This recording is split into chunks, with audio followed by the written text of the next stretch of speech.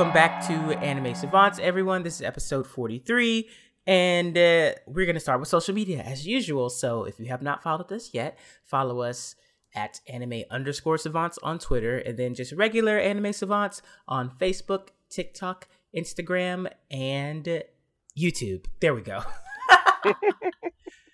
And yes, there is another Ghost Stories video coming extremely soon, but there's another video coming before it. So we're going to save the Ghost Stories video for after when we drop that video. So in case that video doesn't go well, we can qualm the masses with the Ghost Story video. So yeah, it's ready. It's coming. And now the news. I think it was a slow week. I mean, the only thing that really stuck out to me were some of the Netflix news around the Gundam live action movie. Jordan Vogt is directing it. I'm not a big fan of much of sort of what he's done besides Kong Skull Island, which I thought was pretty good. But it is going to be a direct to Netflix situation, and that's kind of hit or miss. Also, we don't really have a long history of good, I'm not even saying great, Netflix just good, movies. Anime live action movie adaptations from the West. I mean, that you can blame a lot of things for that. Funny enough, like Detective Pikachu is probably the closest to what I call like a real movie. Like it was so good though. Whether you like it or not, I enjoyed it, but whether you liked it or not, it was a complete film that worked as a movie. Whether this is going to be any good remains to be seen. It's going to be based on the original UC Gundam, the 0079, original. So that's a good sign because that has a much more serious and I would say relevant set of messages that could work in a film, even if you lose some of the trappings of anime. I don't know about what it's going to look like. I mean, we have no information whatsoever beyond that Legendary Films is behind it, and they made Pacific Rim, but then they also made the sequel. So the most recent track record is very iffy. I mean, they were also behind Pacific Rim Uprising, and that did help create a relationship with Sunrise that seems to have led to this. And I think I liked Uprising, even though again it's more of it's animated, it's 3D, and that's more traditional to this type of material. So my fingers are not crossed. I'm going to be very skeptical going into this one, if it even comes to fruition, which I don't think is a guarantee, because movies and announcements. Yeah, like this usually. Don't they like show a trailer to announce stuff like this? Yeah, but this or like is super some kind early. of footage. So we're not going to see anything about this until maybe next year. But again, announcements like this have a tendency to come out. They get people very excited, and then something happens and they lose the director on the project or something. And I don't even know if it'll be a thing. I'm reminded of back in like 2007, 2008, all the hype around Neil Blomkamp doing a Halo movie, which at the time seemed like a fucking no-brainer, but they just could not get their act together on the Microsoft side around funding the film, even though they had announced so much shit, and it never happened. And I think that was a humongous miss at that time. Now, Gundam is a bigger franchise than Halo is, but it's not bigger in the United States, and so because it's Netflix... Listen, I just don't want a little white boy to be the lead, please. It will be a little white boy, so... fuck. Give up all hope, alright? So that kind of thing, there are going to be concessions that may be inevitable, so I'm not pinning my like or dislike of what comes out of this on, like, casting or anything else. I would be satisfied if they just stuck to the story on paper and didn't try to air quote... Did they say anything of, like, which one they might be doing? Are they doing like original with Amuro Ray? Oh, okay. Now this is going to be interesting then. Yeah. So I want to know who they're going to cast as Char. I don't. Oh my god! What if it's Alexander Skarsgård? That's fine. I could think of a variety of. If Alexander Skarsgård is Char, I'll forgive them. If they get a real actor, sure. I think this is likely not going to be a big name vehicle for anybody. So I'm not gonna like shadow book this movie, I will just wait and be critical and skeptical when we get more information. But at the moment, it's just a notification. When Netflix says they're going to produce something, I mean, they usually will do it. But all the way through. Yeah, they'll they see it through.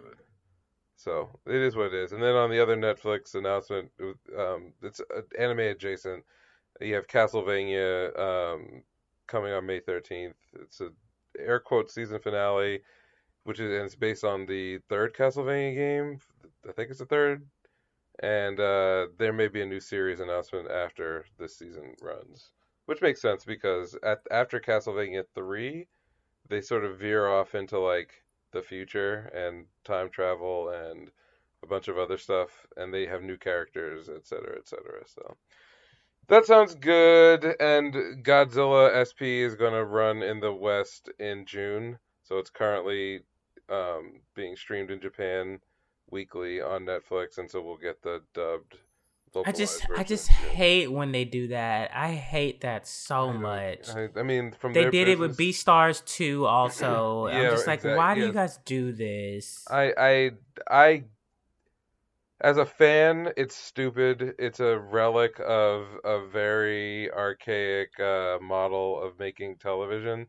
From a business point of view, Netflix is just trying to grow in Asian regions and having show like the way they release localized stuff in Japan specifically is much more similar to like weekly TV. They've done this with a lot of their what do you call them, reality TV that is specifically for Korea and Japan. They go weekly over there rather than dropping entire seasons, and that's just their business model. And unfortunately, because of the way localization is handled, you've got they do it in a single batch. And so they don't have like a team that they're going to call up every week to like dub episodes. It's just, they just don't do that. So it's annoying. And it makes coverage really a pain in the ass. But other than that, like, it's good business for them because they're retaining viewers. Kind of like what Disney Plus is doing with their originals. So I don't like it, but it is what it is. And that's pretty much everything that's on my radar. So for me, I guess going off the Netflix Gundam stuff, well, it's not related to Netflix, but the third Reconquista G Gundam film is dropping in Japan, and I know you have feelings about Reconquista G, but I'm excited because I am more than willing to watch compilation films as opposed to 52 fucking episodes. Yeah. So I can't wait until, that comes out and then, it gets on Blu-ray or whatever, and then it makes its way to a streaming service because I want to know what happens. I just don't want to know that bad. Well, G-Reco is depressing and weird. So there's plenty to sink your teeth into.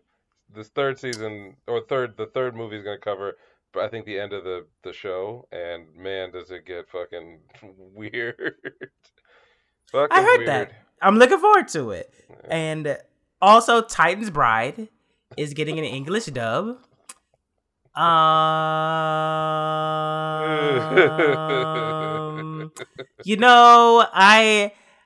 not surprised. I'm actually curious to know, like, what numbers prompted this. Like, who's paying?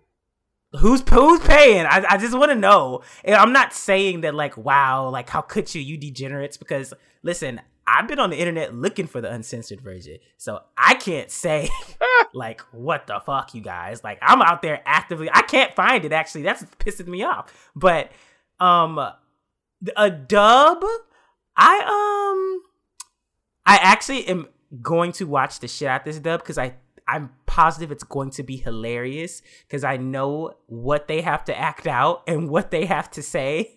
And certain things do not translate well from a manga. And it's going to be awkward. It's going to be awkward. And I'm going to... Blu-ray. Yeah. It's going to be awkward, and I'm going to love it. I'm definitely so. I don't know where this came from, but I'm not mad. I'm interested, and I also want to see statistics on who is footing the bill for this, because I didn't even know that there was anything like Titan's Bride. Well, actually, you know what? There are a lot of BL companies that are only publishing BL content like mangas and stuff like that. They're translating it, so maybe that's where it's coming from. But who knows? Ari Ferretta is getting a season 2, and honestly, it's one of my favorite isekai anime, even though it's not like, it doesn't have the highest budget, but it's one of those like revenge tales that is just, it hits. Like, I like it. Like, it's petty. It is petty. It's petty. It's some petty shit. I like it. So I'm happy for season 2 for that one. It was good. And finally, my most excited news ever is that Yasuke is getting a Japanese dub. Thank God. So it may make it watchable. Fuck you, Lakeith. It may make it watchable. I'm going to only watch that version. I do not care. I don't, and I'm not saying fuck you to the rest of the voice actors who are probably like, within the voice acting industry and, want the English dub to do well. No, I'm pretty positive it's going to do well, because a lot of people want English dubs now, or like, they like love English dubs. I'm like, hey, like, that's great for you. But for me, after hearing that trailer, I was like, no. No. So I'm excited to see what cast, who they're gonna get to play the titular character, and also just the rest of the cast. I mean, if like they get like Rie Kugamiya, then oh my God, like what? Why the fuck would I ever listen to the English dub? Are you kidding me? But yeah, that was my favorite piece of news for the week so far, and that's all I got. Yeah, that's slow news days, but I mean, after the last week or two of just wall-to-wall premieres and everything else, I'll take a slow week. Yeah, it needs to be a slow week. There's too much stuff happening, and they're still announcing a lot of stuff. That show, you spoke about it a few weeks ago.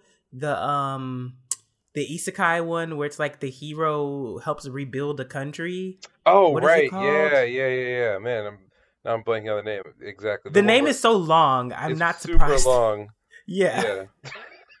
But that one, I'm seeing a lot of announcements about like the cast, and I think it got a premiere date and all that kind of stuff. So, I mean, it seems interesting enough. They're pushing it, but it doesn't. It also, I'm interested in it simply because it doesn't seem like it's just an overpowered MC in a new world. Yeah, what I would love is if we got like, and I have no evidence to don't know if the show is going to be this way, but like the way in which like something like Gunka no Balthazar, which is a pretty standard like war seinen style of show, if we got that vibe but just applied to like the logistics of running a country, it sounds super boring, but I think it's a good way to like repurpose overpowered isekai tropes in ways that just hasn't been done before.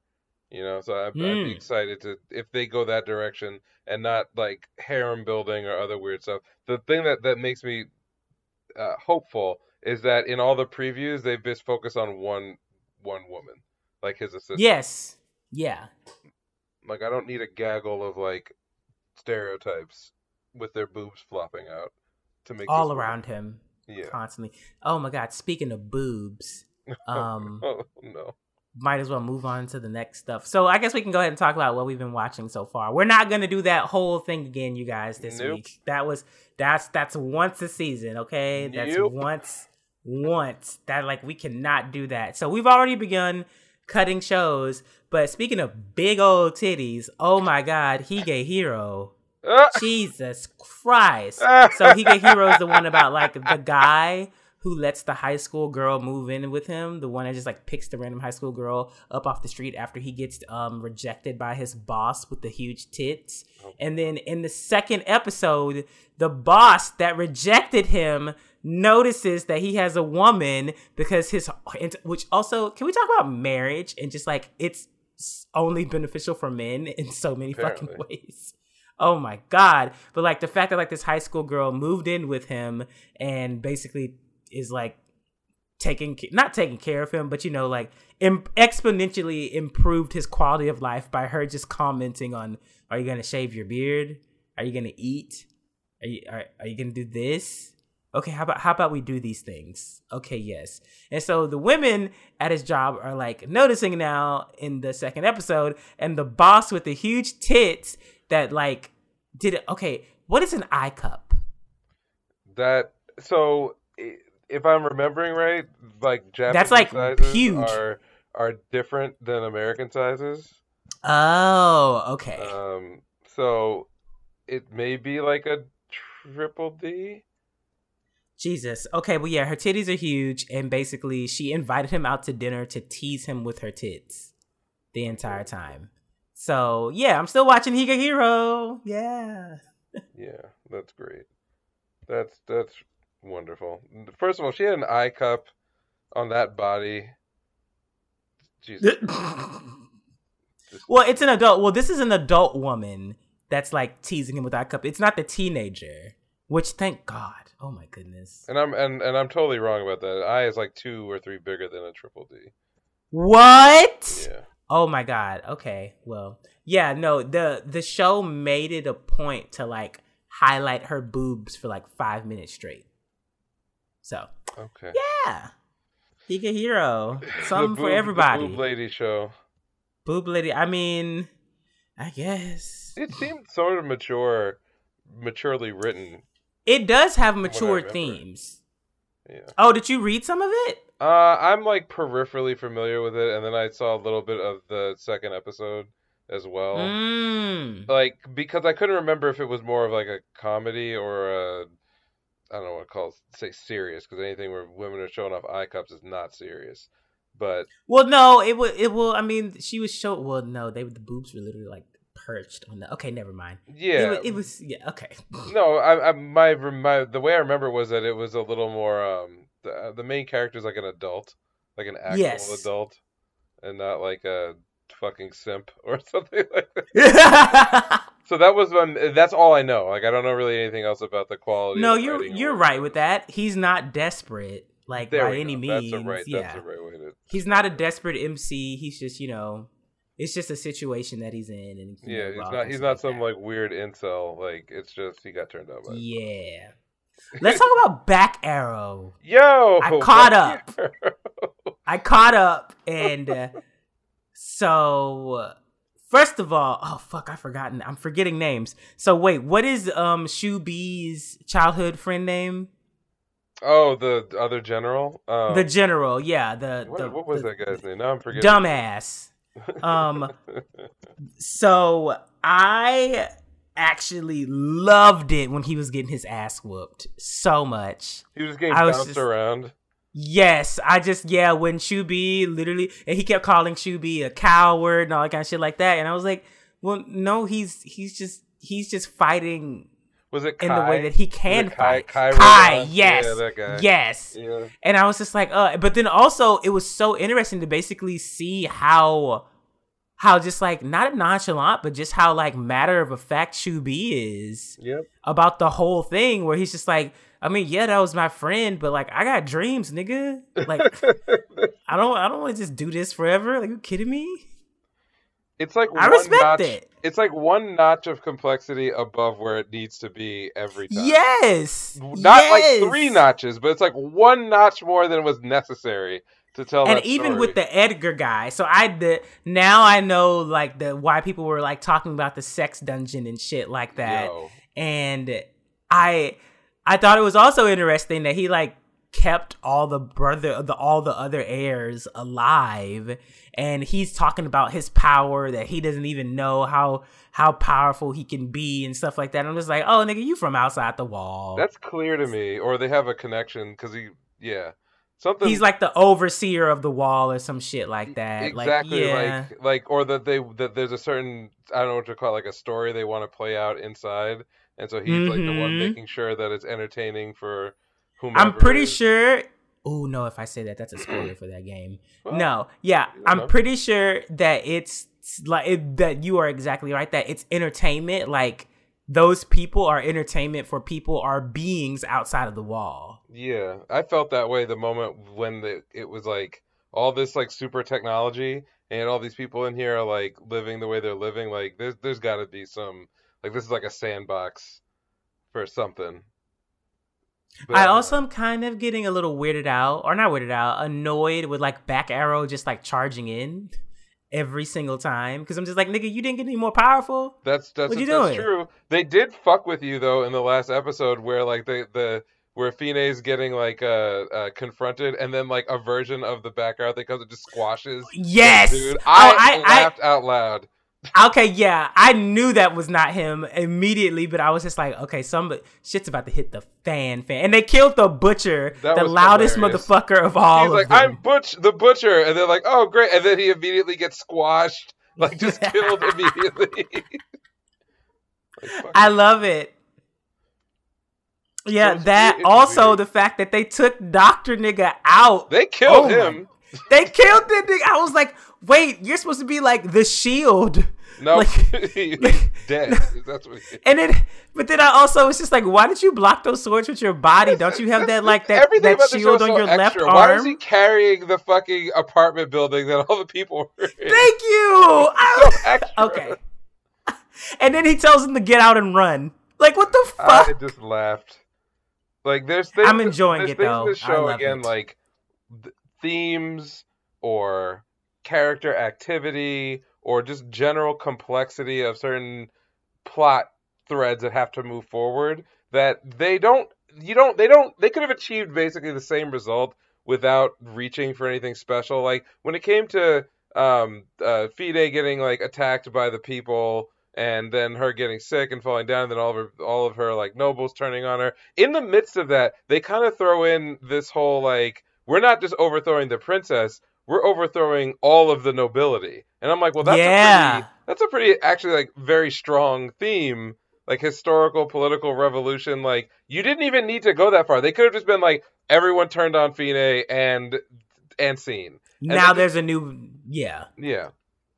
So they could, or I don't know if you remember back because I know you just caught up, but like the fight with the emperor and the dark princess, like Oh, I love that. that shit That was fucking was. good. I love it. When she went to the other army, I was like, she gonna start killing the allies too. Here Yep. it comes. Here it comes. Oh yeah. Yep. And you said you were like, they turned against her. And I was like, why did they turn against her? I mean, if she was gonna win the fight. And as soon as she started killing the other niggas, I was like, oh yeah. Yep. Yeah. But also homeboy took that warp binder that had that bitch sealed in it Yes. from the princess. So now I'm like, oh, well now Oh, what's I want to point out the fucking choir came back in this episode, yeah, and and they then she told him to shut the fuck up. up. Prox, yes. Actually, you know what? Prox is quickly becoming one of my favorite characters. I like her. Yeah. Yeah. I like her. I actually, maybe I don't like her. I love her fucking Bryhart. Oh yeah, the one with the wing. But yeah, Yeah, that's a it cool is one. so fucking cool. That's a Like cool it can one. turn into the funnels. The funnels can turn into a shield, and or she can make like a concentrated gun out of the. I'm like, damn. Which also another thing that I like is the fact that like they highlight and with Shubi too that like those niggas are so caught up in their pride that they don't give a fuck about anything. So when Prox and Back Arrow threw Kai up into the roof shit and they were like, bruh, we trying to show you Right, that he like didn't give a fuck. he didn't give a fuck. I was like, I don't know, why did this show go this far? I don't know. It's just things are being executed, like ideas are being executed at a higher level than they deserve to be. Yes, because I felt like they could have easily not done this. They could have just like watched that nigga, or he could have like come back in like 5 episodes and been like, I learned the error of my ways. Right, and right, blah, blah, right. blah, blah, blah. But no, they literally are like, this is the truth of the world. And he said, fuck y'all. If I I want to care fight. about that shit, nigga, chill out. My pride. And then right afterwards, Shu says, you cannot get through to them. Their pride matters more than their lives. Yes, And it was just like, damn. it's real. So Damn. it's just a show that I don't understand, and that's actually a good thing because it means I want to watch more because I can't really guess what's going to. Like I sort of No. I can't either. I didn't think Arrow was gonna be that cool with the king shit. No, but he'll come around on it, definitely. Like, I see a general direction where this is going, and they do the thing I appreciate, and this is generally good storytelling. You tell your audience what the destination is, and then you spend the rest of your story building it up. That's like just very basic storytelling. A lot of shows and movies get this wrong because they think that it's part of the mystery. Like, we're not going to tell the audience like where we're gonna go because it'll give everything away. And it's like, no, we know that the ultimate end of Back Arrow is they're going to get outside the wall, they're going to solve the mystery, and they're going to address like the concept of a place where you can manifest your ideals. Like that's what we're going to find out. So everything happens now between now and then is just a choice. Like, they could be very direct about it, they could be very indirect about it. They've chosen to be like both. And also like the Supreme Elector transforming into his, like, I don't know what you want to call it, like his audience form or whatever they said it was. And I'm like, oh, so that's who that nigga is. Oh wait. Oh yeah, I saw his hair on him when the first. So I saw the second opening before I saw the episode where he premiered, okay. And so as soon as I saw him the first time in the sex dungeon, I was like, yo, he got the same hair as that nigga from the second opening, and I was like, that must be him. The last thing I'll talk about is like I go back to that first introduction of that character. Why the fuck is the building that he's in look like a demon giving birth? It looks like they walked into a vagina. It absolutely did. like I legit was like, they let y'all animate this? But this was done on purpose for some reason. Like, in a show that was a lot worse than this one, I would just say, oh, that's just a visual embellishment. Like, it doesn't serve any other purpose than to either be provocative or shocking. But given the track record that they've established so far, like, and they've shown it a lot, I feel like there's a meaning behind this. I don't know what it is. And it's the only building of its like in that universe. Nothing like it at all. Yeah. And also, you ever notice, like, in Rekka, the palace, whenever they show the shot of it, it has a giant fucking sword on it. Yes! I love that. Yes. That's so interesting. And that motherfucker can probably lift it himself, That's like, if that doesn't happen, I will be disappointed. If there's not a scene where, like, the fucking Emperor, like, rips a sword, like, barehanded off the roof of his own fucking capital. Did they say what the Emperor's conviction was? I don't. Maybe they didn't, but remember, he's powerful enough to barehanded destroy a Brihite, so... Yeah. Also, I like how they're getting more into details about, like, the Brihite particles and stuff like that. So, you are so... You just right, man. Like, there's no reason for it to be this fucking interesting. I was expecting also the mecha, like, looking back at the beginning of the season and now I'm like, we have so many fucking mecha designs in the show. There's a lot. And I think Atali is probably going to get like an upgrade. Everyone's getting an upgrade. Oh yeah, Atali's getting an upgrade for sure. Homeboy's about to get his Brihite. Yeah. Whatever his name is, the one that Shubi be fucking with. The Admiral Command, whatever. Yeah, he's gonna get one, but I don't know what it's gonna be. It will either be the coolest thing in the whole show or a fucking joke. Yeah, it's one or the other. I also liked the element that they started the what is it, like the transformation thing, or like them being able to equip other Brihites. I was like, I didn't even see that shit coming. It didn't occur to me. I did not see that, because has that ever happened? Well, no, that's happened in Gundam before. Yeah, I mean, but like none of these concepts are like absolutely new, but it's like, would you have guessed in episode 1 that at some point Back Arrow would turn into a fucking sword, into a rocket powered sword, and then be wielded by everybody else? No, absolutely not. No, I want Shu B to get a fucking Brihite. I'm curious about all this stuff. It's gonna be like a feathered flying thing that's like has like probably like 100 funnels or some shit like premonition powers or something like that. Like, yeah, like it's gonna be OP as fuck. I'm excited. Like, now that I'm caught up, I'm like, oh, I'm not getting behind on this shit no more. Like that war really fucking got me. Yep. I love that shit. Yes, even the new generals. Yep, that's also true, right? All right, what have you been watching? I mean, I have things in my odds and ends. Din Daimon is just enjoyable. It's a trope fest, but that's its job. and Trigger is doing his Trigger thing, especially now that they've introduced like the team of like air quotes evil or bad guy kaiju users. They're the one thing you'll always get in a Trigger show is characters. Whether you like those characters or Mm-hmm. not, they are absolutely, they stand out. Each one of them is over the top in their own way and then subdued in others. And so there was an interesting sequence, I think, at the end of this episode that if you are familiar with like um, bad guys getting wiped out by like the beam of destruction, there's a little gag that runs about that in the last like 3 or 4 minutes of the episode, which I thought was funny. Godzilla SP continues to be like the show that I'm so stoked to watch every week.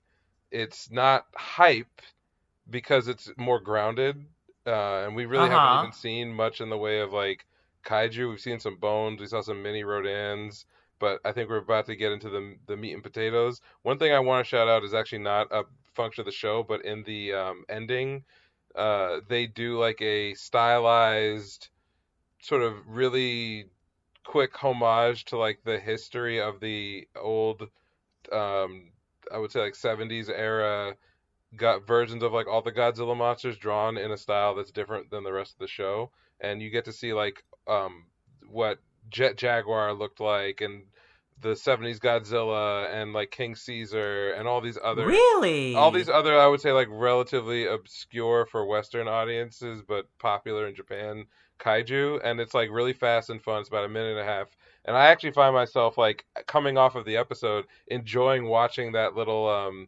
vignette where they stick the characters from the show into that like old version of Godzilla.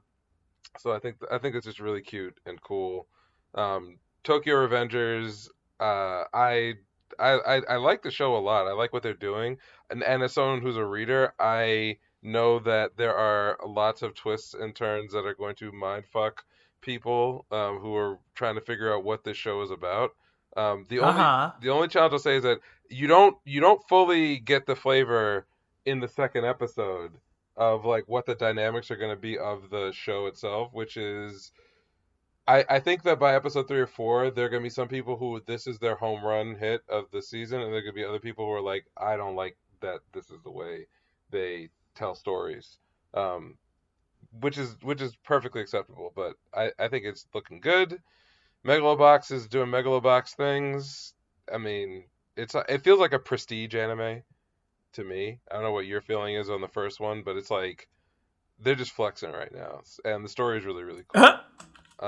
And then I Yeah, watched that's what makes me want to catch up on it because I know everyone keeps saying it's so good. right. It is. It's good when you are watching it and you're thinking this is the only show where I'm going to get whatever I'm watching. Like I can think of a few shows that are on this season that are very similar to other shows that are on this season, let alone like they kind of fall into a genre that where there's a lot of competition. Megalobox kind of sits in its own space, which is good because it's kind of a sports anime, but then it's also kind of like a little bit of cyberpunk, a little bit like other things. But I couldn't say that like, oh, there's this. If you like Megalobox, you should go watch, insert thing here. There's really not much like it, and season 2 is very different from season 1. And Oh, it is. well, I mean, in terms of what story they're trying to tell, because season 1 is all about like overcoming class and the stuff around that. Whereas like season 2 is much more of like it feels like a Rocky, maybe like Rocky 2, Rocky 3. Oh well, Um, I've never watched any of them hoes, so well, let I me see if guess I remember right. it'll be an Megalobox 1, the original. final story was basically was Rocky 4 the one where he like is Ivan Dragunov and he had to like was training with the robot. Um, some Rocky fan is gonna correct me because I'm not my wife likes it. I'm not a huge one, a huge yeah. Rocky 4 is where Rocky goes fights the Russian who like is like training with like the latest technology, and Rocky's like the underdog who's just doing things the OG way. So anyway, this is like the older Rocky movies, maybe like Rocky 2. Oh, okay.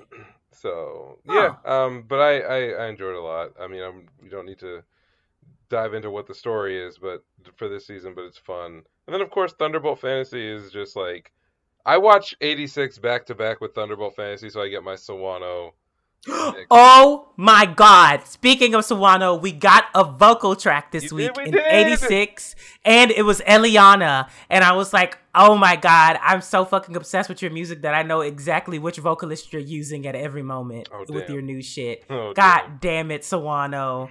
God, which I mean, she's a fucking amazing vocalist. Like if you look, there is a YouTube video on Sawano's like official YouTube where he posted clips of his like most recent concert, and Eliana is singing one of the Cabaneri of the Iron Fortress songs, and you just hearing it and then like seeing her sing it live is a completely different thing, because then you're like, wait bitch, how high is that note?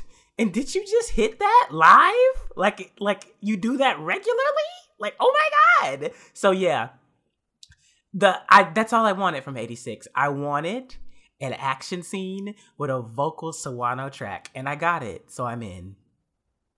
Yeah, so that's my lineup. I always try to stick those together. So, this is good. I'm enjoying a lot of the backside of this season. But speaking of 86, I think this week we kind of got a little bit more of a complete look at what the season and individual episodes can deliver, because whether it was exposition about the world, so they're doing some good world building, whether it's about learning the convictions of the various characters. We got a pretty long action sequence, which I think was actually quite good. Sawano soundtrack was hitting this episode as well. And then, of course, by the end, we kind of got an indication of where things are going. Specifically, I think the title for the next week's episode, where people are going to be dropping like flies. Let me just put it that way. Oh my god, are you serious? I mean, like based on like I was convinced this episode some people were going to die, but they came through it all right. My biggest wonder is how come one of the regular people is in 86? I saw that as well. Was it that woman? I was whatever her name. I don't know. I don't know her name. I don't remember her name, but I just remember them the whole speech that Homegirl did, and then she was the main one talking to Undertaker, and I was like, wait a second, your hair and your eyes. I see that. I bet you we'll find out she's like, half Albin, but is stuck there. One of the things that I'm very interested in as far as the show goes is how does birthing goes, because I'm pretty sure like the 86 people are probably just like actually people from that country. Yeah, and they're just babies that just didn't come out how they wanted the babies to come out. I don't know. The way they described it, it seemed like there were... I'm guesstimating. Yeah, there were like ethnic minorities who they expelled. And so those are all the ones who are outside the wall. But the other little tidbit was when they said that all the people in this in the Spearhead Squadron were the same age, other than like the mechanic guy. That they were all 4th years, which would lead me to believe that like they broke people up by like essentially, school classrooms, because it sounds like young people are very good at the Pararaid device, the thing that lets them control and kind of synchronize with all the technology they have. So we've got I would guess that the 86s are all of various like backgrounds. They're just not Alban, and it was kind of like expelling all the foreigners, but then using them as forced labor or fighting. But I think it's really interesting. There was a lot of I thought the premise for the war was really cool too. Yeah, I agree. As I think I mentioned that before the anime got announced, I had at some point read a little bit of the manga adaptation of the light novel, which may have only covered like the first light novel, and it was only 5 chapters, so I've already exhausted what I knew. But what was interesting was when they explained that backstory about how in this episode about how the war started with this empire, but they figured actually that the humans were all dead. They'd all been killed off by the machines that they'd built, which to me is a great premise. It's very Matrix-like in a sense, and also has like not just Matrix, but if anyone who's familiar with Blame, like that story. Oh yeah. Yeah, it gave me a lot of like it's very dark on that end as well. Like you could imagine a show or a story that wasn't like based on a, we're going to talk about racism, but it was literally just a war between a country, full of people, and a country that had been wiped out by its own AI, and that itself is a perfectly reasonable and pretty strong, thematically strong setup for a story. And to have this extra flavoring as they're like fighting for civil rights at the same time they're fighting a war is interesting. I mean, you could easily like bobble it and fuck it up, but I'm intrigued to know more information about the world, especially after we got that scene with now I'm forgetting her name, but like the major, when she goes to talk to the new students at the war college, and she just fucking spills all the I fucking love tea. that scene. I love that scene. Spills all the tea. And then afterwards, she's like, oh, my uncle will protect me. Fuck that. I'll do whatever I Yeah, want. I'm pretty sure homeboy that was like looking at her sideways the whole time was like, we got to get rid of this bitch. Let me Yeah, go oh, talk to that somebody. 100%. Her ass is going to the front line. Yeah. Because they even said that, right? When he's like, have you been to combat? She's like, once, but I didn't engage. They're putting her ass right out there. So, and I'm fine. And again, like, there's ways you can tell this. Like, if I'm putting my hypercritical hat on, there's a whole bunch of issues I have with like the kind of grandstand, like racial grandstanding that like it's like when like white people are trying to put a cape as hard as they can for on that like white savior complex shit like to their own people like that. It's kind of gross IRL, but like in the context of this story, it's great because it's gonna set up a whole bunch of conflicts that hopefully by the end of whatever they animate will lead somewhere. It won't just be like bleeding this girl's a bleeding heart and then the rest of her culture and society is completely unforgivable. Because if they don't resolve that in some way, then I might be siding with the fucking robots. I'm just saying. But I know that the light novel series is actually almost done. I think volume 8 is going to be the last or the second of the last. So the story is not over by any stretch of the imagination, which means that if this does well, this might be well, not might be. It most likely is a 2 core. So I liked it. This I feel that in some ways if they could have shoehorned in a battle like what we had in episode 2 into episode 1, there would be a lot more hype and less grumbling about where the series was going. But after episode 2, I'm in. I don't really need anything else. Yeah, I agree. They did everything that I wanted to get out of or see out of the show in episode 2. So yeah, I'm in. Done deal. It's over. So I know you actually talked me into watching Vivi the Fluorite Eyes. Is that what it is? Oh Fluorite yeah, Eye song? yeah. You actually talked me into it. So I caught up this week up to episode 4, and I'd like to get your thoughts first, but I enjoyed it. Oh well, I fucking loved it. Because I love any show where hands are being thrown with like women or just like girls who beat the shit out of stuff. I love it because I love Pretty Cure. So like, of course, like I'm gonna love this. But the show itself, so if you haven't watched it, you probably should watch it before you listen to us talk about this part because I'm gonna be spoiling the shit out of it, clearly.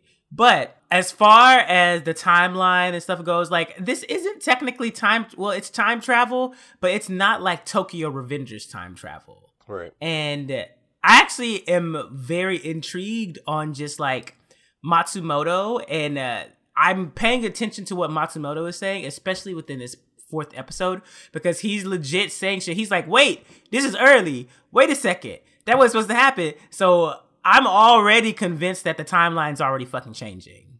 Like, hardcore. And it's going to get to a point where Matsumoto can't just like bark orders anymore. He's basically going to be like, bitch, I know as much as you do, so we got to wing it. Like, what's going to happen? All I know is that we got to stop this. But this is over there now. Or actually, I can foresee one of the event Matsumoto waking up late because one of the events happens before it's supposed to. I like this more than Re:Zero. already. I do. I do. I like it more than Re:Zero already because it's giving me the action. It's giving me the action. I love the art direction and just there's kind of like a coldness to the show, especially with the facial expressions on the android sometimes. Like the whole thing with Estella, I really, like, by the end of the third episode, they really had me basically being like, no, I can't be this bitch. Like, no. Like, I don't know, man. And then she chopped homegirl's head off, and I was like, oh, okay. Yep. Mm-hmm. Okay. Okay, Mm-hmm. here we going. Here we going.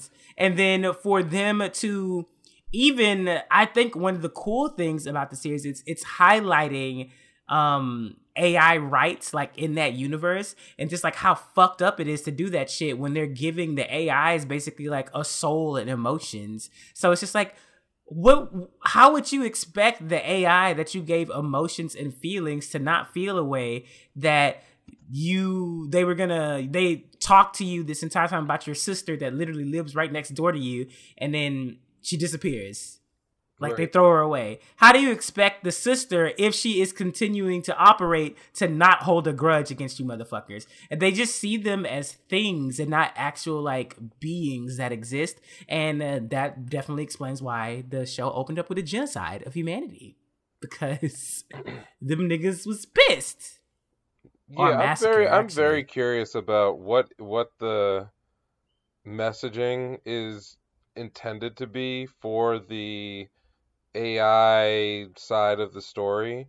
So, if anyone who's into cyberpunk style stories, whether it's like William Gibson, like classic Neuromancer stuff, which there's a lot. We had like a couple of scenes of like, not just scenes. We've been told that in episode 4 that one of the experiments was about like copying AIs, and there's an allegory there of like copying over the soul and the mind and the blah blah blah. So that's very much like in the realm of like of Gibson and Neuromancer.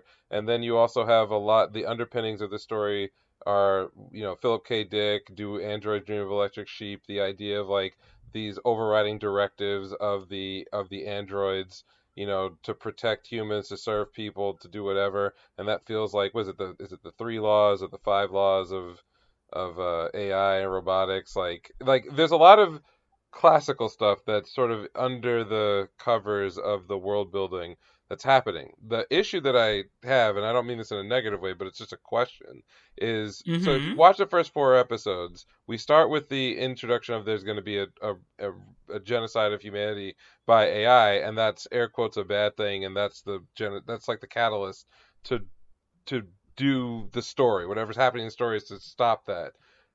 But there's kind of like usually in stories like that, there's a presumption or a question is, are thinking machines the equivalent of human beings as far as like, do we grant them like moral agency? And if we do, then that sort of necessitates a whole bunch of like civil rights and recognition of them as thinking, feeling, autonomous, which is the thing that Matsumoto kind of wants to stop. He right. wants to stop the evolution. So the question here is, what angle is the story trying to illuminate?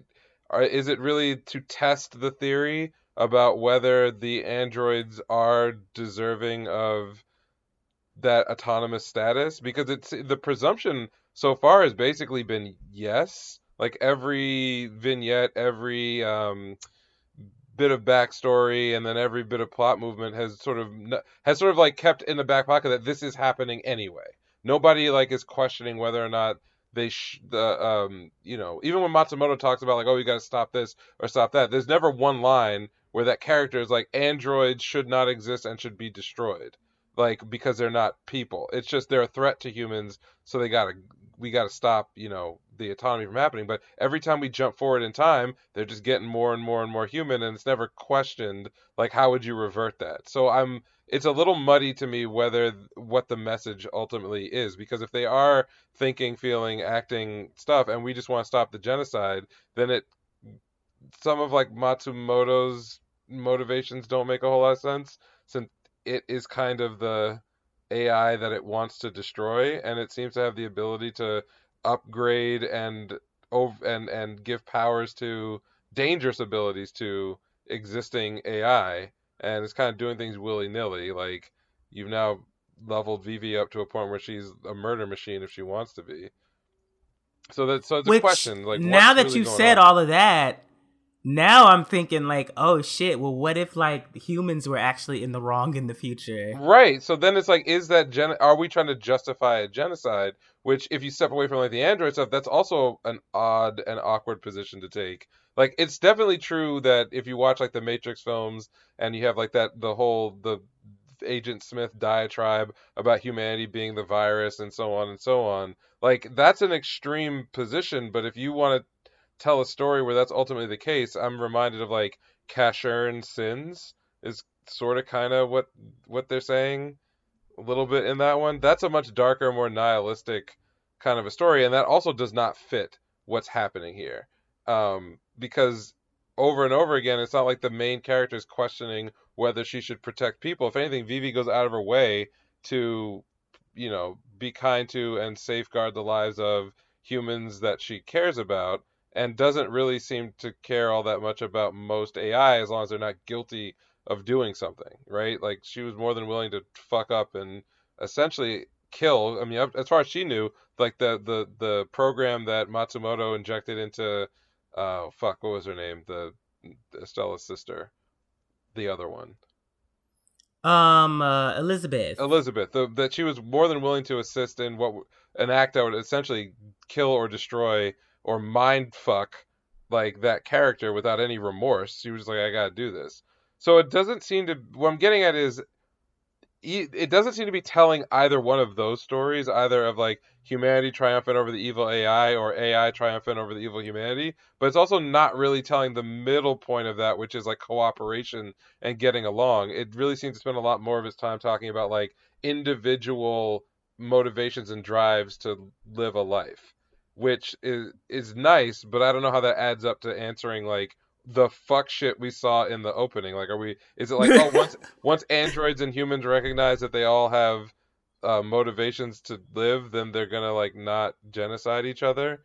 It doesn't seem right. And also that ominous ass shit from the second episode of that tower, where he's like, the tower gets taller, AI is getting stronger. We gotta fuck that shit up. Like, that seems like this is all very inevitable, I guess is what I'm getting at, right? Like, the AI and androids are gonna keep leveling themselves up no matter what happens, and the humans seem to be completely oblivious, except for that one Toke guy who she keeps saving inadvertently by Oh my changing the god, future. he's so annoying. Just from this episode alone, I'm just like, nigga, you didn't learn a lesson after those 15 years? Well, the lesson you learned was I'm gonna commit suicide. Oh, yeah, he was gonna. Yeah, and then the other girl was like, "No, you don't have to do that. I'm gonna knock you out." Which I'm curious if, like, at the end of the day, is that what would have happened regardless? Is that the real history behind a lot of this stuff, or did something when when Vivi started interfering with just like the low level guys to get that girl to an escape pod, did that change enough that android basically rescued that guy and he survives again when he would have died otherwise? I don't know the answer to it. Clearly that's if I could point to one thing that the history that they've changed, it's that character. Because everything else seems to have just happened regardless. Like, the Android rights bill failed and then an even better one got passed. So that didn't do anything. And then the ship still crashed and the Android was still responsible for the crash, but at the end of the day, like, it doesn't, she may have like learned more about the backstory of both of those two androids, but that didn't change the actual outcome. Her friend died in a plane crash. Which, why did they skip over that? You mean what happened with at the end of the first episode? Was it the first or the second episode when it's like, okay, at the I'm end of the teaming up second, with yeah. Matsumoto, and it's like, oh, we've come to a new realization about their relationship, and then basically in the credits, it's like, oh yeah, and like a little bit while later, Matsumoto turns on Vivi, knocks her arm off, and then forces her to watch her friend die in a plane crash, and then disappears for 15 years. Well, I think that was because Vivi was trying to like save the girl. Oh yeah, totally. Yeah, but I'm saying, why didn't we get that as an episode? The episode would have been her seeing the future and seeing that there was going to be a plane crash and the girl dies, and then Like, that feels like a whole ass episode, which they just skipped and just gave us the ending. Like, I don't know. I liked it. I'm not mad at it. I'm just like, I'm watching episode 2 and I'm getting into it, and then they do that. And I'm like, wait, how are we telling this story? There's like these future flashbacks, but then we're not gonna get an explanation of what actually happened. And then Matsumoto at the beginning of the next episode was like, I got you fixed up, and like nobody noticed, and then I went to sleep for a while. Like that bit right there was a little, come on, bro, like, don't fuck with me. Don't give me that Skate vibe of like the missing episodes. I want to see that shit. That was some good shit. But anyway, it's still a good show. Yeah. Still a good show. And then, I mean, you caught up on Seven Deadly Sins. Yeah, that was the only thing else I was gonna talk about. Yeah. So we can talk about that, because I mean that was the plan anyways. We were just gonna do a dive into Seven Deadly Sins so far as like the anime wise. So if you guys aren't caught up, or if you've never watched it before, I kind of recommend it. Oop, kind of recommend. I recommend it. Maybe. I recommend it more than Mahoka, so that's good. That's a low bar to clear. I mean, unless you're into a very specific type of other content, in which case... Well, so what happened at the end of this week's episode honestly like gagged the shit out of me. So I won't say that because I don't want to spoil it for anyone who doesn't know that. But as far as watching it anime only, from season 1, 2, 3, and now it's on season 4. And this past week, I marathoned all of season 3 and the first part of season 4 to catch up to where it's currently at right now, which is the second part of season 4. Oof. And it was a journey. So overall, I actually loved it. What? No, that's good. I like that. I like the sort of, it was a journey. Well, overall, like, the thing that kept me going was the story itself, or just like the shonen. Like, the shonen was what kept me coming back. Mm-hmm. You know, like the power ups, this big enemy, the betrayals, especially when them two niggas showed up from those two top demons and they just came through and started wrecking shit. I actually enjoyed the shit out of those episodes. But at the same time, I remember people talking about this fight between Meliodas and Escanor, and they were just like, there's a big fight coming in the 3rd season. And now that I've seen that fight, I know why niggas are so mad.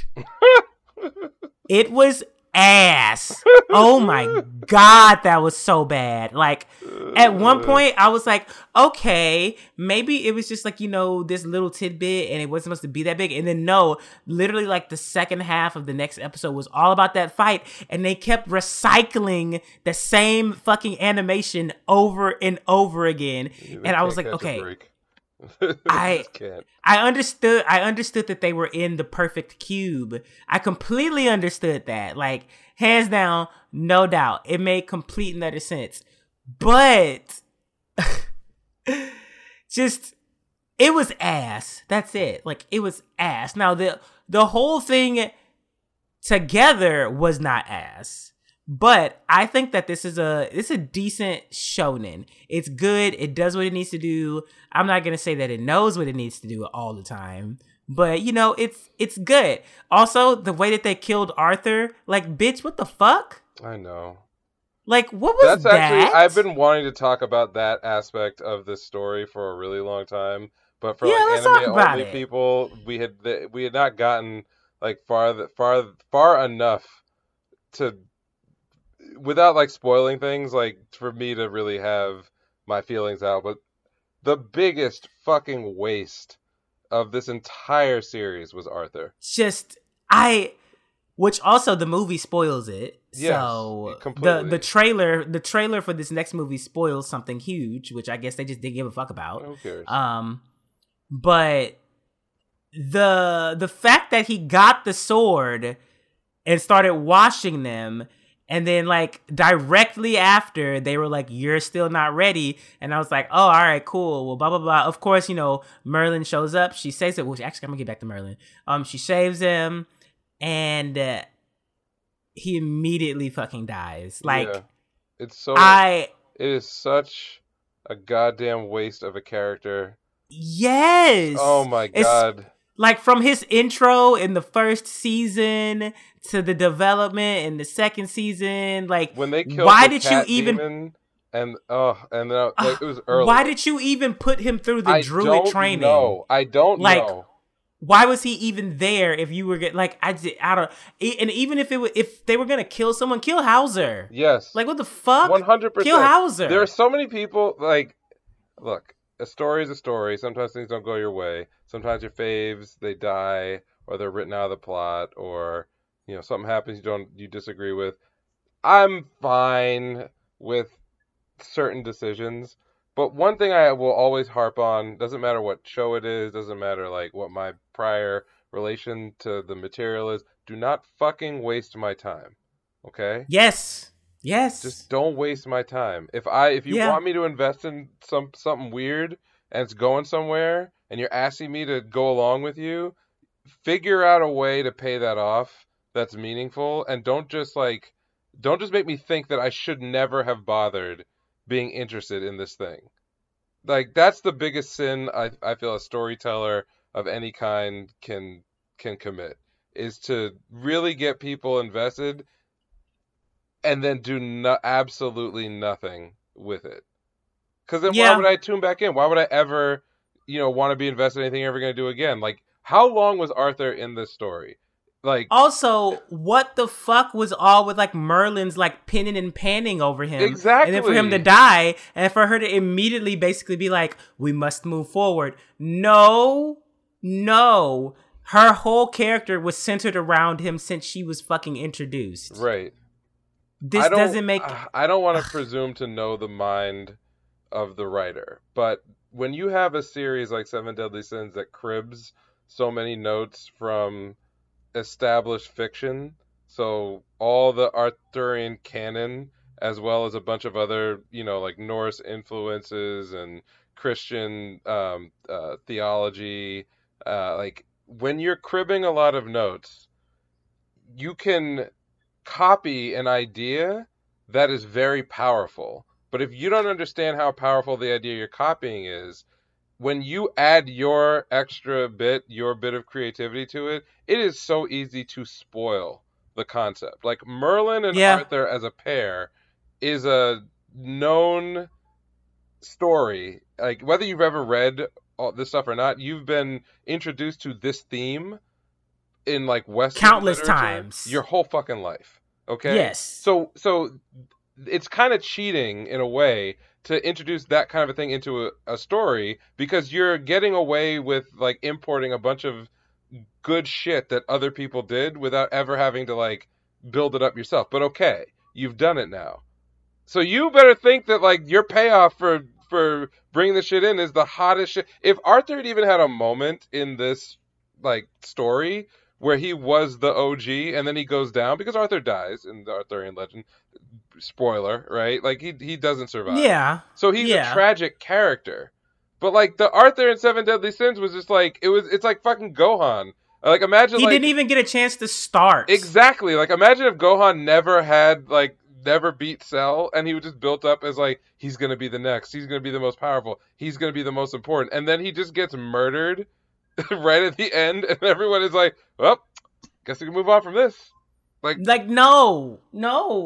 So, failure. Yeah. Arthur, humongous fail. It's actually my biggest black mark against Nanatsu no Taizai altogether. Yeah. And listen, I don't blame you because that's what's been sticking out in my head. And then they keep showing the body randomly, and I'm like, if you're gonna bring him back to life, just fucking do it already. Yeah, like what are we just fucking around for? Yeah, like. And also the false endings, which you've told me about this before. Yes. But oh my God, like it is, if it's not evident now, like what? I distinctly remember, I don't know if it was with you or with someone else I was discussing it with, and where the anime is right now, I distinctly remember someone telling me that like they thought that it was the end whenever what just happened, and then apparently a whole new arc started out of nowhere. And it was just like, what? They have like 5 false endings in the air quotes last season. Yes, there are so many times where I'm just like, "This is it." No, no, okay. It's Well, yeah, unforgivable. It's actually there were it's plot holes. I'm glad there's you're a gonna lot of keep plot going, holes. but also, are you gonna? Oh, you're introducing new plot points and not solving. Okay, Yes, thanks. yes. But It's there's still a whole season left of it, so I'm going to watch it all the way through. But I'm not disappointed because I really, really, really enjoyed the first season of it. And I enjoyed the second and the third seasons too. I think it was more so the production that kind of like qualmed my expectations or just like excitement. But I'm pretty sure if I had probably read all of this all the way through in manga format, I still would have enjoyed it outside of the Arthur part. right. No, I And mean also, that's believable. Hauser being the Grandmaster makes no sense. I'm sorry, it Yeah, doesn't. yeah. It doesn't make any sense. Like it. Also, Hendrickson and Dreyfus are gay for each other. Well, duh.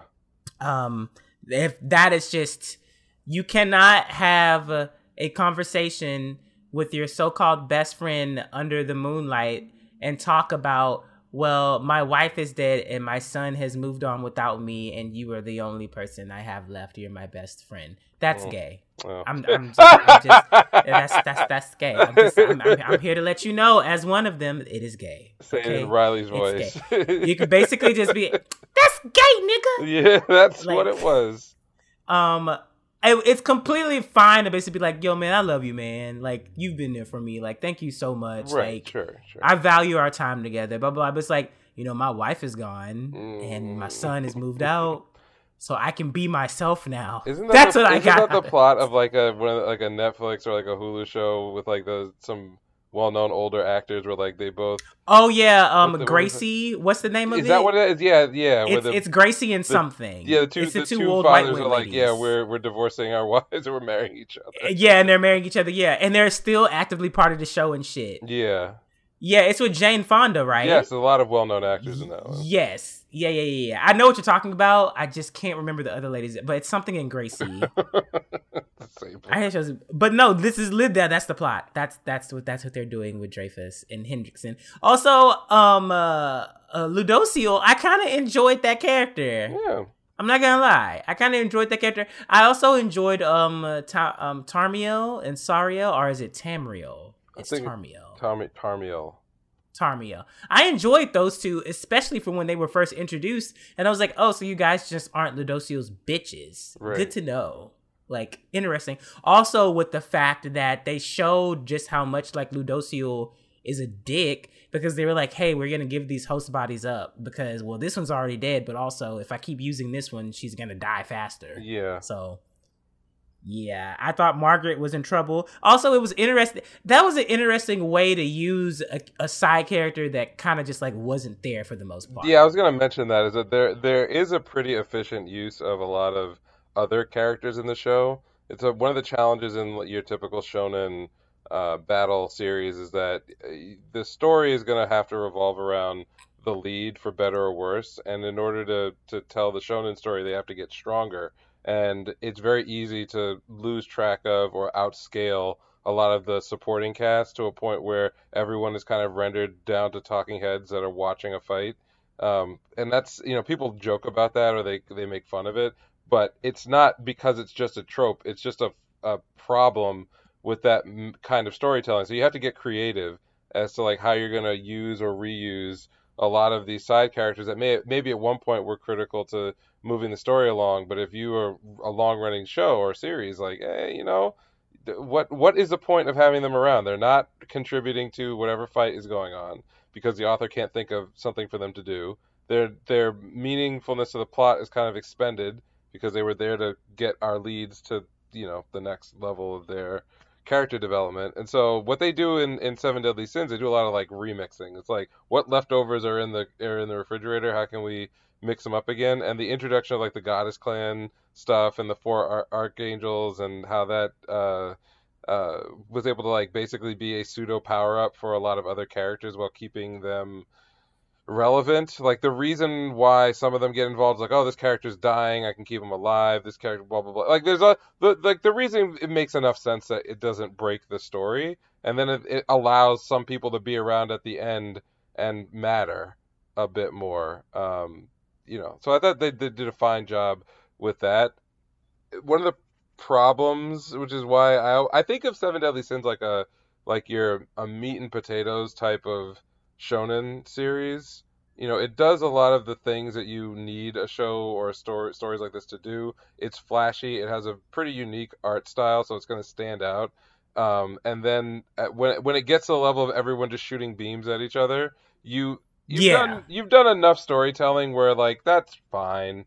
But all the big moments in Seven Deadly Sins come in the first half of the story, because that's the only real point in the story where every single character has something to overcome, and in the scheme of the world you feel like there could be this could be a life and death situation. By the end, if people are going to die, they're just going to die, right? So you're just sort of like, okay, it's not a big deal that it's a life and death situation because we got to kill some motherfuckers right now, so let's go. It's when you're sort of in the first half where you're like, if they kill them now, I'm not getting any more of this person's story. So as a reader or a watcher, I'm very invested. I want them to live so I can learn more. But by the time you get to the end, a lot of people are disposable. I was kind of irritated with a lot of the stuff around like the Demon King, because to be frank, that should have been the setup from season 1, is that Meliodas was going to find a way to kill that guy. That somehow, once we figured out who Meliodas more or less was, even you can leave some of like the the details that we learned about his relationships and everything else, but if he was like determined to kill the Demon King and then everything else is like leading up to that, I feel like the story of Seven Deadly Sins would have benefited a lot, and those false endings would not have felt like false endings. You get what I mean? Because you would know that there's this big bad waiting at the end, and by definition, everything they're doing is building up to that. But because they don't tell you what is going on and what is really motivating half of the characters in the show who fucking matter, like the Merlin and Arthur situation, or Meliodas. You know what? Escanor and the whole Merlin storyline kind of just got thrown out too. Of course it did. Yes, because which right when he was showing like signs of jealousy for Arthur, and then they kill Arthur, and then that storyline just disappears. Yeah, and it's obvious that they didn't know. I'm saying I'm just talking about the author and the editors for the manga. It's very obvious that they didn't know what they wanted to do with that character. They had a really strong concept for who Escanor was, his powers, maybe even a little bit of his backstory, but there wasn't a very clear direction for him to go, because if his entire motivation is his infatuation with one other character, and that character by definition is not going to be one that's going to like, oh, I love you, Escanor, let's go have babies. Like, if that's not the ending, either one of them has to die, which, the direction the plot went, you kind of know what was going on there, or one of them has to be written out of the story.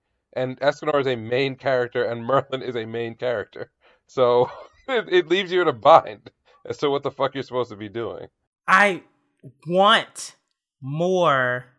Actually, you know what? In addition to the Escanor thing, I kind of wanted more information on his childhood. I kind of felt like we deserved Escanor backstory. Because we got almost everyone else's backstory, didn't we? We got Dion, we got King, we got Meliodas, we got Elizabeth, we didn't get all of Merlin, but we got the origins of Merlin. And other than that, I feel like he kind of, even though he's so powerful and like all commanding, I don't know much about him himself. Like, I just know that like he lusts, or not lusts, he just like, he's desperate for Merlin. And that's it. Mm-hmm. And that's, I don't know. It's not disappointing. Like, none of this is disappointing. It's just that I wish this had been done differently now that I look back on it, and it would have made a bigger impact on me. Because even when he was fighting, what's the little brother's name? Meliodas' little brother's name. Yeah, whenever he was fighting little brother and the two attendants and stuff like that, I just was like, okay, but it's kind of hard for me to like have feelings or like for you to like go through all this stuff and for me to be like, oh no, look at Escanor, because all you've done is talk shit. Like I really don't know much about you as a character. Right. So if this were a villain, I wouldn't give a fuck. But you have been around for what? 2 seasons? 2.5? No. Yeah, 2 full seasons at this rate. He's been around, and we didn't get any backstory yet. While a good chunk of the backstory is spent on King and Diane, and for some reason, Diane doesn't seem as powerful as they make her out to be. Like, I feel like she should be way more powerful than what we're seeing, and I'm kind of just disappointed. And did I also I feel like I talked about this before with the move that she had where she can redirect any magic attack into the fucking earth. Yeah, yes. That should have been introduced much earlier. Oh my god. But hey, okay, let me say positive things now. It was good. Okay. That's all I got. Your answer is it was good. It was good.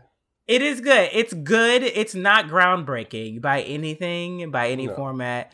But it's good shonen. It's almost like, it's not like Fairy Tail, like where it's like similar to Fairy Tail's like story format, but it's of the enjoyance level of Fairy Tail, where it's just like, you know, some of this is predictable, but I don't give a fuck because I'm just enjoying the ride. And I'm enjoying the ride with Seven Deadly Sins. So. Right. And apparently the sequel manga is cooking in a good way. So like that. Oh, really? Well, I already I already know a spoiler about a certain character that's important in that manga, because it's a direct sequel, right? Yes, it is. I don't know exactly how long in the future it takes place, but he definitely did. Well, that'll be. I'm probably gonna just end up reading that one, because that's what I did after the first Seven Deadly Sins season. I just started reading the manga because I was like, I actually enjoyed that. I loved the first season of this show. Also, the Sawano Hiroyuki music is carrying it too. Not gonna lie. Certainly, yes. Not gonna lie. It bangs on certain parts, and it's just, yeah. But that's all I got to say about it. Yeah. So it's not Mahoka. It's a long way from being Mahoka. A very, very long way from being fucking degeneracy. This is just a above average battle anime that had some absolutely great moments and was more or less shortchanged by a really shitty production for like a season and a half. Like really just shitty. Season 2 of Seven Deadly Sins, I will argue, stands up against almost any other, mainstream shonen that's been released. Yeah, the second season wasn't that bad. I didn't mind it. The first season's good, and there's definitely some pretty cool moments. But the second season has like 2 of my favorite moments in shonen, both of which involve Escanor. Oh, when he fought Estarossa? Yeah, well, yeah, the first time he fights Estarossa, but then before that, Galan. Oh, yeah. Where he just like man-moded him to death. He's like, I also was surprised that Galan was still alive when they went to go get his commandment. So fucking stupid. Which, oh no, and now that I'm thinking about it, they killed a lot of niggas back to back. Monspeet and Derriere, I was like... Never got real closure on that one. Oh my god, I legit was like, are they gonna get reincarnated in the demon world or something? Because you can't tease us on this plot line and then kill both of them within 3... Which, I mean, like, one of them died the next season, but it literally was like within episodes of each other. Like, come on. That's also probably why it like pisses me off so much more, because did that happen? That happened after Arthur, so it kind of like reinforced the like, you're not getting closure, bitch. Trope. And I kind of wish they'd done more with like Gil Thunder. I feel like Gil Thunder, he deserved more. The way that he showed the fuck out in the first season, like, of the show, Gil Thunder was the man. Yes. Like when Yeah. that spear comes in and you know that nigga threw it from like across the country, you're like, damn, this dude Yeah. is ill. And then he immediately got whopped. Like I was never good for the rest of the show. And yet he was Which, around. Like some people just lose and you don't, you know what I'm saying? Like you don't have to deal with them. But like he was always hanging around, just being weaker than everybody else. I mean, he just wants to fuck Margaret in peace. Like, I I mean, no get shit. it. I get it. They were like mentally abused by Hendrickson the But entire whatever, time. like the again, and Gil Thunder was present at another one of my favorite moments of the show when Bond and Hauser and him all knelt against Esterosa's like love commandment because they had hate in their heart, and then Escanor was just like he just started walking towards him and obliterated him, and he was like, "It's because I Yeah. have nothing but pity in my heart for this motherfucker. Because you're weaker than me." I was like, Oh. "What a real man! God damn." Agreed. And the whole Esterosa spin, I saw it coming. It was a good twist, but it was overwrought. Yeah, It was, you know. after a certain when they showed the scene of him in the way, I definitely talked about this last week. Okay, Yes. next. Yeah, what is next? Is I that don't think much I have else? anything else next. Yeah, I mean, I normally would maybe have a rant or I know. Well, people have been spoiling you on some shit. Oh, well then, yeah, let's talk about 86 spoilers. So I don't give a fuck about what's written on the first page of every volume. Apparently there's a quote on the first page of every volume or like inside the cover or whatever Okay. that's like the theme of that volume. And someone took that quote and put it in my comment section on my first 86 video. And Mm. at first I was like, is this a fucking spoiler? Because it answered questions that I had about the show, but had not been revealed about the show. And then literally in the second episode, they give us all of those answers. So I'm like, no, this is a spoiler because all you had to do was just wait for the anime to fucking tell me. But you Mm-hmm. were so excited that you wanted to tell me. And then other people called the person out in the comments and they were like, why are you posting spoilers? And you're like, it's not a spoiler. It was in the light novel. But if you read the words that you wrote, Was it on TV? was it on TV? Yeah. Was it on TV? It wasn't on TV yet. So that Okay. means if it's in the light novel, that means you could have written anything from any point in the light novel past the first episode and it would have been a fucking spoiler. Or anything in the light novel that has not been mentioned yet in the anime is, guess what? A spoiler. So yeah, that's been happening. But I've listen, it's really cool to find out all the features of YouTube and how you can block niggas. So that's also fun too. Like you fuck around and find out. Uh, getting to use that block button. Just Yeah. Well, get them out of apparently here. it's like a function where they can still like watch your videos and interact with your channel and they can leave comments, but no one will see it.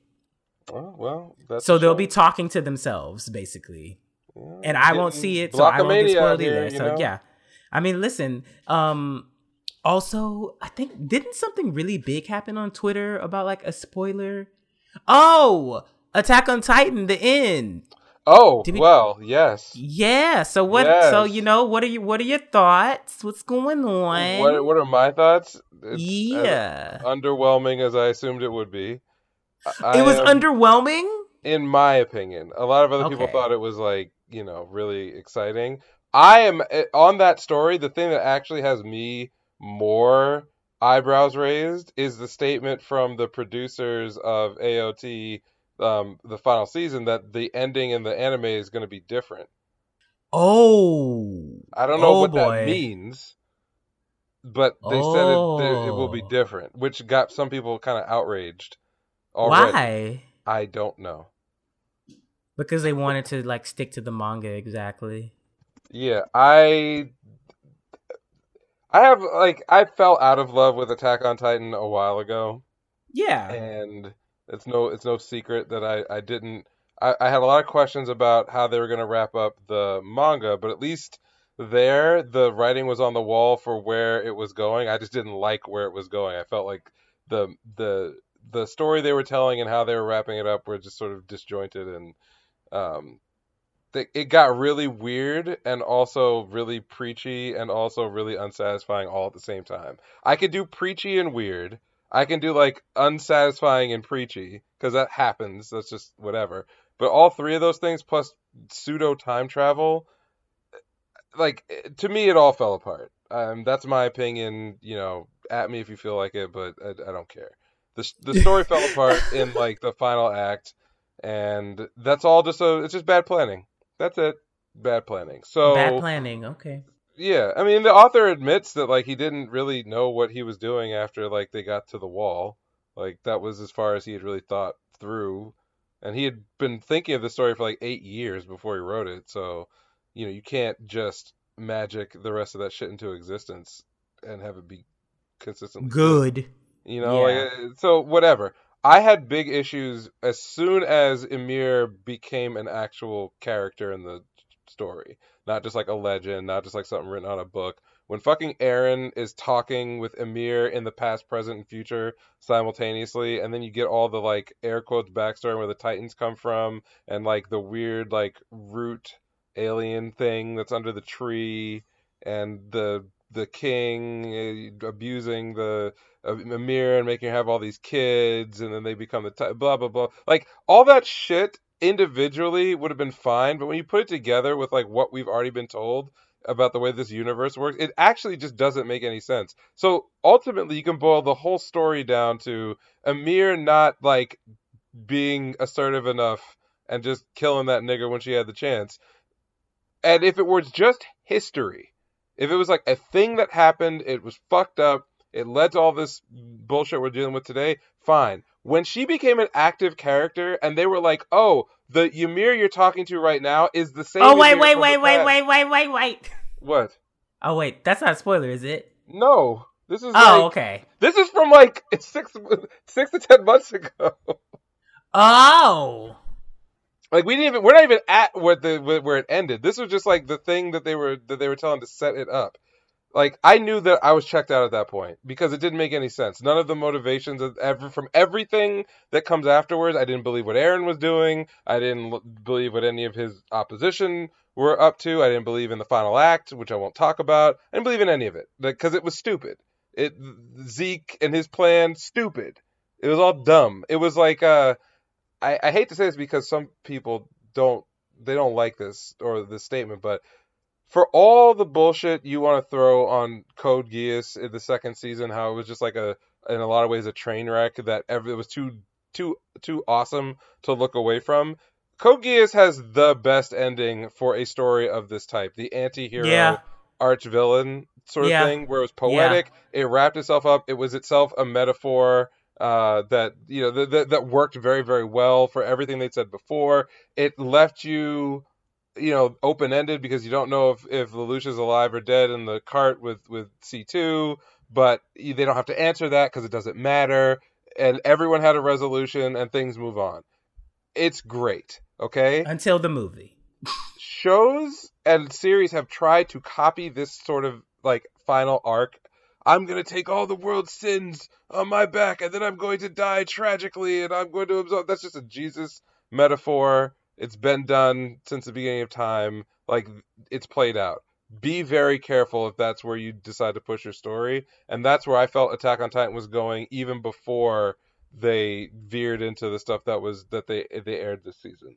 Before they got into like the World War One analogies and the Titans were basically like weapons of mass destruction and blah blah blah. Like I already knew that this was too heavy for the flimsy scaffolding of the story, and everything I've seen since, including the ending the manga got recently and the direction that any new ending might go in the limited amount of time for the anime that's running now, I have no confidence. So the weird shit was too weird. The train wreck was not interesting. The characters' motivations don't make any sense, and they're bullshit. And everyone's a moron. I cannot stand when characters are supposed to be geniuses or smart in a story are dumber than me, and I'm not a genius. So, no. Well, But That Isayama's a was, millionaire, so he didn't have to worry about eating for the rest of his life. I mean, this is not the end. There's no way they're gonna let this fucking series end. Too much money. It's not happening. It's Did not you see happening. that? There's a Shiseido is teaming up with the Attack on Titan producer to produce AOT skincare line. So you I don't wind up looking like legit a Titan. I legit was just thinking, I was like, isn't Shiseido a skincare brand? Yes. I Yes. What? Yes. You know what? Get your coin where you can get your coin from. Because if they do like, if they ever do like Jujutsu Kaisen jewelry, they have my money. Like, they have my money. I'm So like, it's over. It's over. anybody who's familiar with the web of Evangelion alternate universes that are all canon for reasons that, if you know anything about Evangelion, is likely, how there are like 76 different universes, some of which are universes generated by ad campaigns. Um, and if you think about that, and you think Ad about the money is mechanic, insane, what's up? man. Ad money is insane. Yeah, like there's like, was it the orange soda version universe of Evangelion is a real Oh my universe. god. Yeah. So Have if any you're new familiar with universes been that and you're created since the familiar with movie? the bullshit that underpins Attack on Titan story, it's very possible that you could do the same thing. That there's a universe where Oh Shiseido no. skin cream No, is no, canonical. no, no, That Aaron is working for no. a skincare brand. I don't. I don't want it, and now they're. This is not the end. You know what? Just bring on the Gotcha game collaborations, okay? Like, just True. redo all of them. I don't care. Just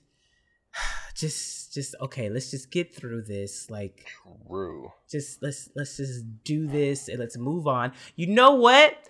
I need to start a petition for them to animate the rest of Magi, because what the fuck, man? I want it. Yeah, we should post the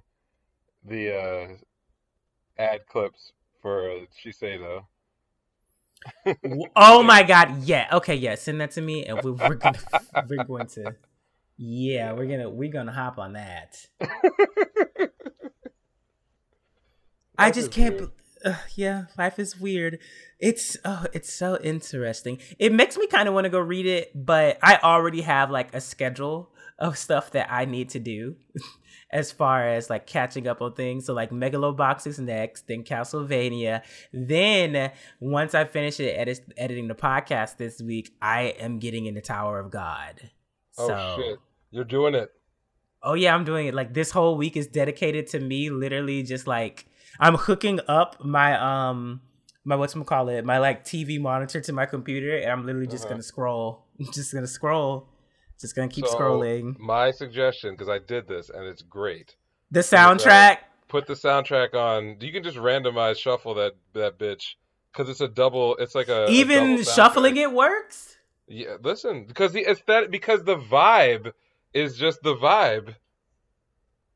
It's Oh good. my It god, works. their skin is shining. I hate this already. Oh my god. Couldn't they do like fashion like Lightning from Final Fantasy 13? Like, at least she was what she did, like Louis Vuitton.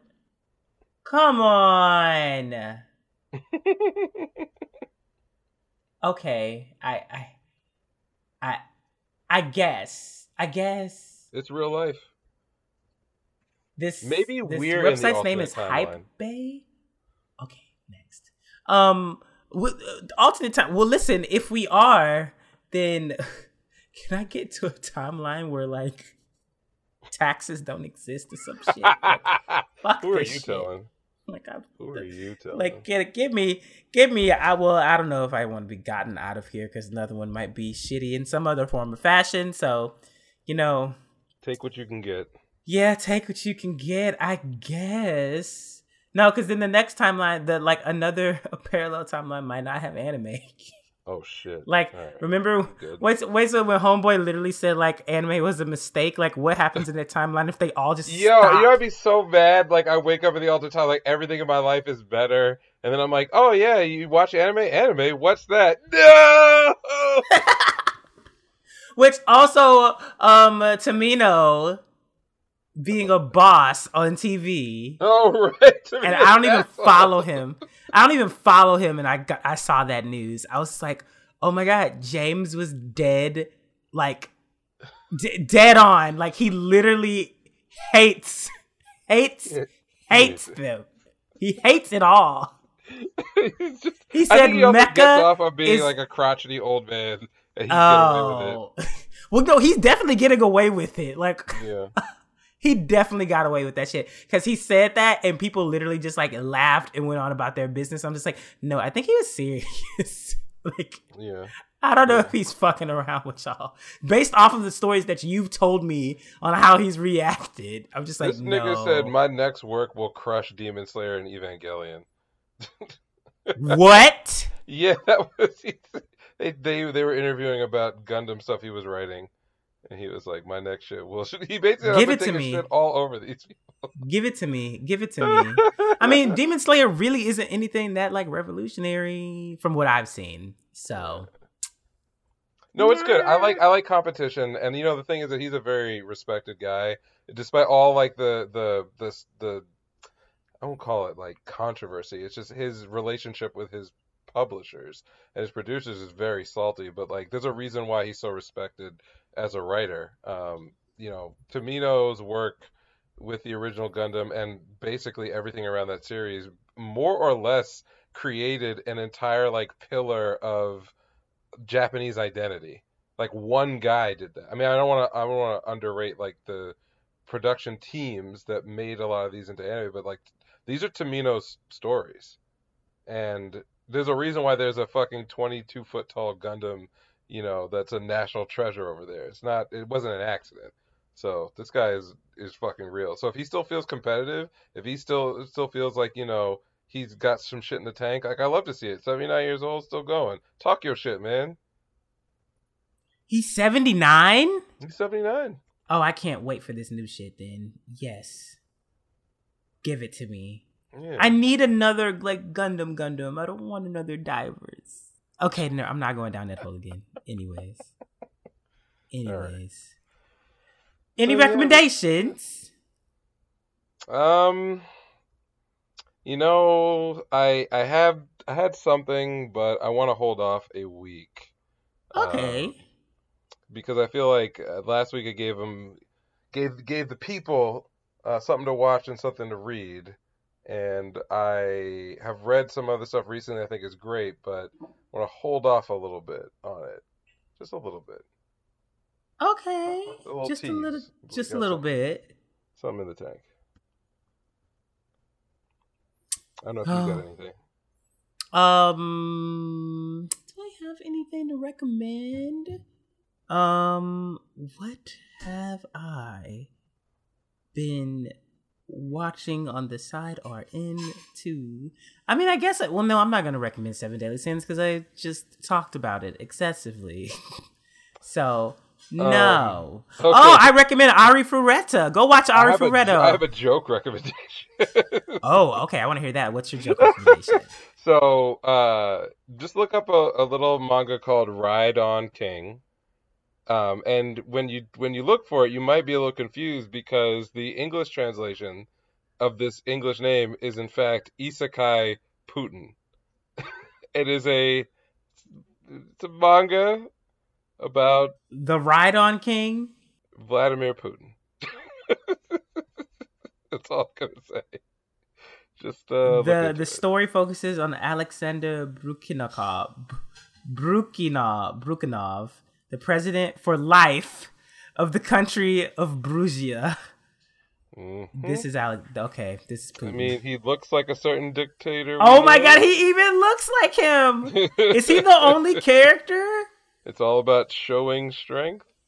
It's also known as Isekai Putin. He's riding a griffin and a tiger.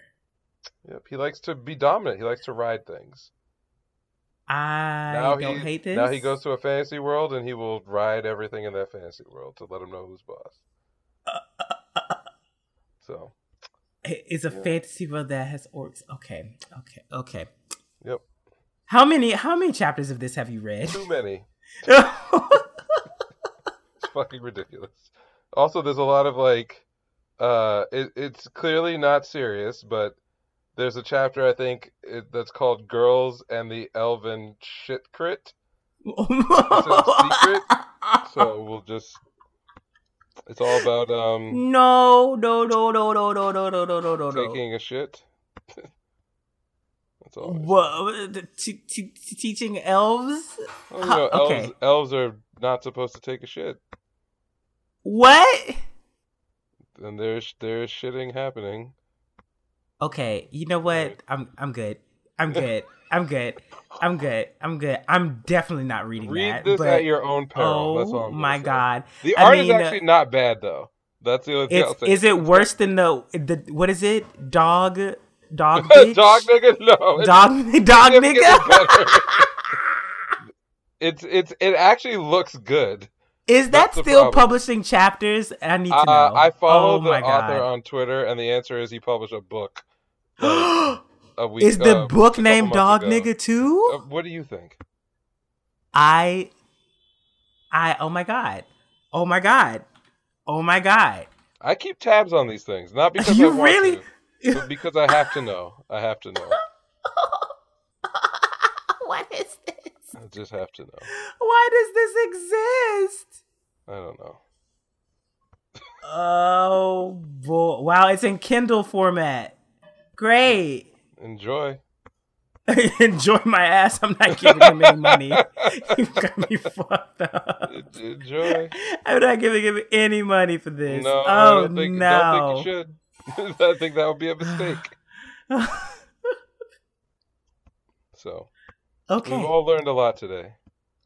Yes, we have. And I'm going to stick to my Tower of God. Yeah, stick to that. That's going to be enjoyable. Are you starting over from the beginning? Or are you jumping? I'm going to somewhere start over, yeah. Okay, that's Because really you good. said that like a lot of stuff, especially with like Endorsey.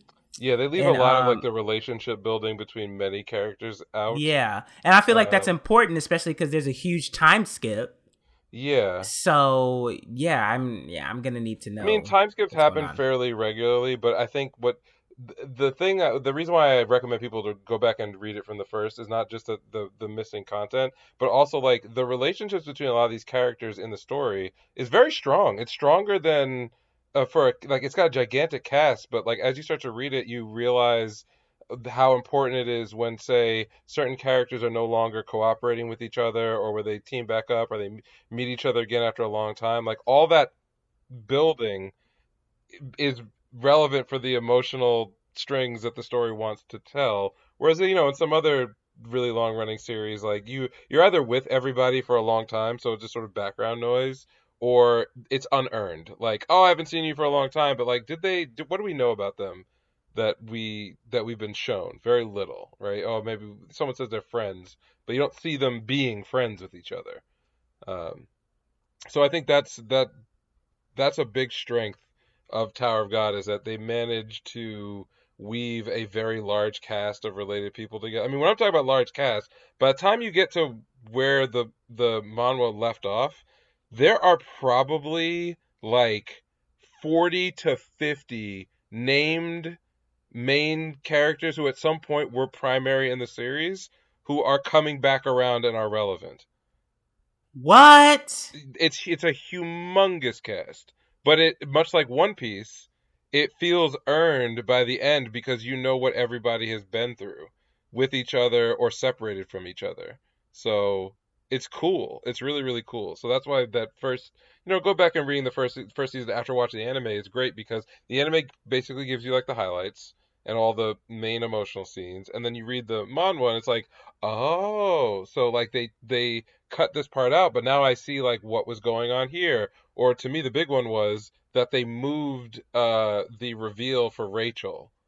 to the end of the anime. Yeah, where it that's what I really want to know. I want to see how different it is going through all of that, knowing that about Rachel. Yeah, and it's funny because what it creates, if you're reading it after watching the anime, it's the equivalent of going back, knowing the story, right? And now you're looking at all of the little details that were put in there that led up to it. And I told you I reread it with using that soundtrack, and it was awesome. I was like, I really appreciated Tower of God a lot more after the reread.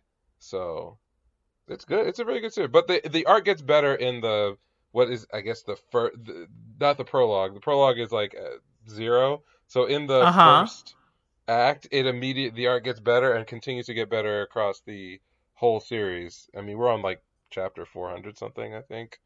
Those are 400. Okay. Well, yeah, that's definitely gonna take me a while to get through. That's you're not gonna get through all of it, but even the prologue, one day, do in a day and enjoy it. How long is the prologue? Yeah, I marathoned it in like a week. Oh, okay. So, that doesn't seem too difficult. It really isn't. You know, if you're obsessive, maybe you'll like become a dehydrated husk, you know, scrolling down. I mean, I tend to do that with my BL anyways, so might as well. Those have a finite end. Yeah, they like, I will, whatchamacallit, I can knock out like 120 BL in like a day. Oh shit, yeah, you'll be fine. Like, yeah. You'll be fine. Actually, less than a day, probably in like 3 to 6 hours, depending on how long the chapters are. Right. Okay. Right. Well, if you haven't already, follow us on social media. Anime_savants on Twitter, and then just regular on Facebook, TikTok, Instagram, and YouTube. And let me reiterate that the next Ghost Stories video will come after our new series drops. And it will be before Monday. Oh, God. But I apologize in advance. Don't apologize. It was good. I thought it was good.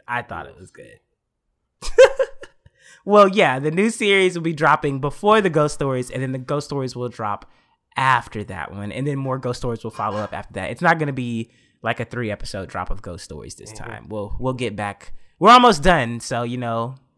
We're testing the waters before it's completely finished. But yeah, and then you can follow me. Oh wait, nope, not saying that again this week. Okay. You can hit me up at Neural Handshake, and that's it. No spoilers for Jordan. Stop it. Yeah. Also, thank you for the people who are actually like coming and listening to the podcast from the channel. Yeah, that's really cool. That I actually found one person doing that, commenting this week. So yeah. We're doing that. Not we're doing that, but thank you for actually checking out. Checking out the caption as opposed to clicking through and dipping. So yeah, that's all for me. All right, all for me too. Peace out, guys. Bye.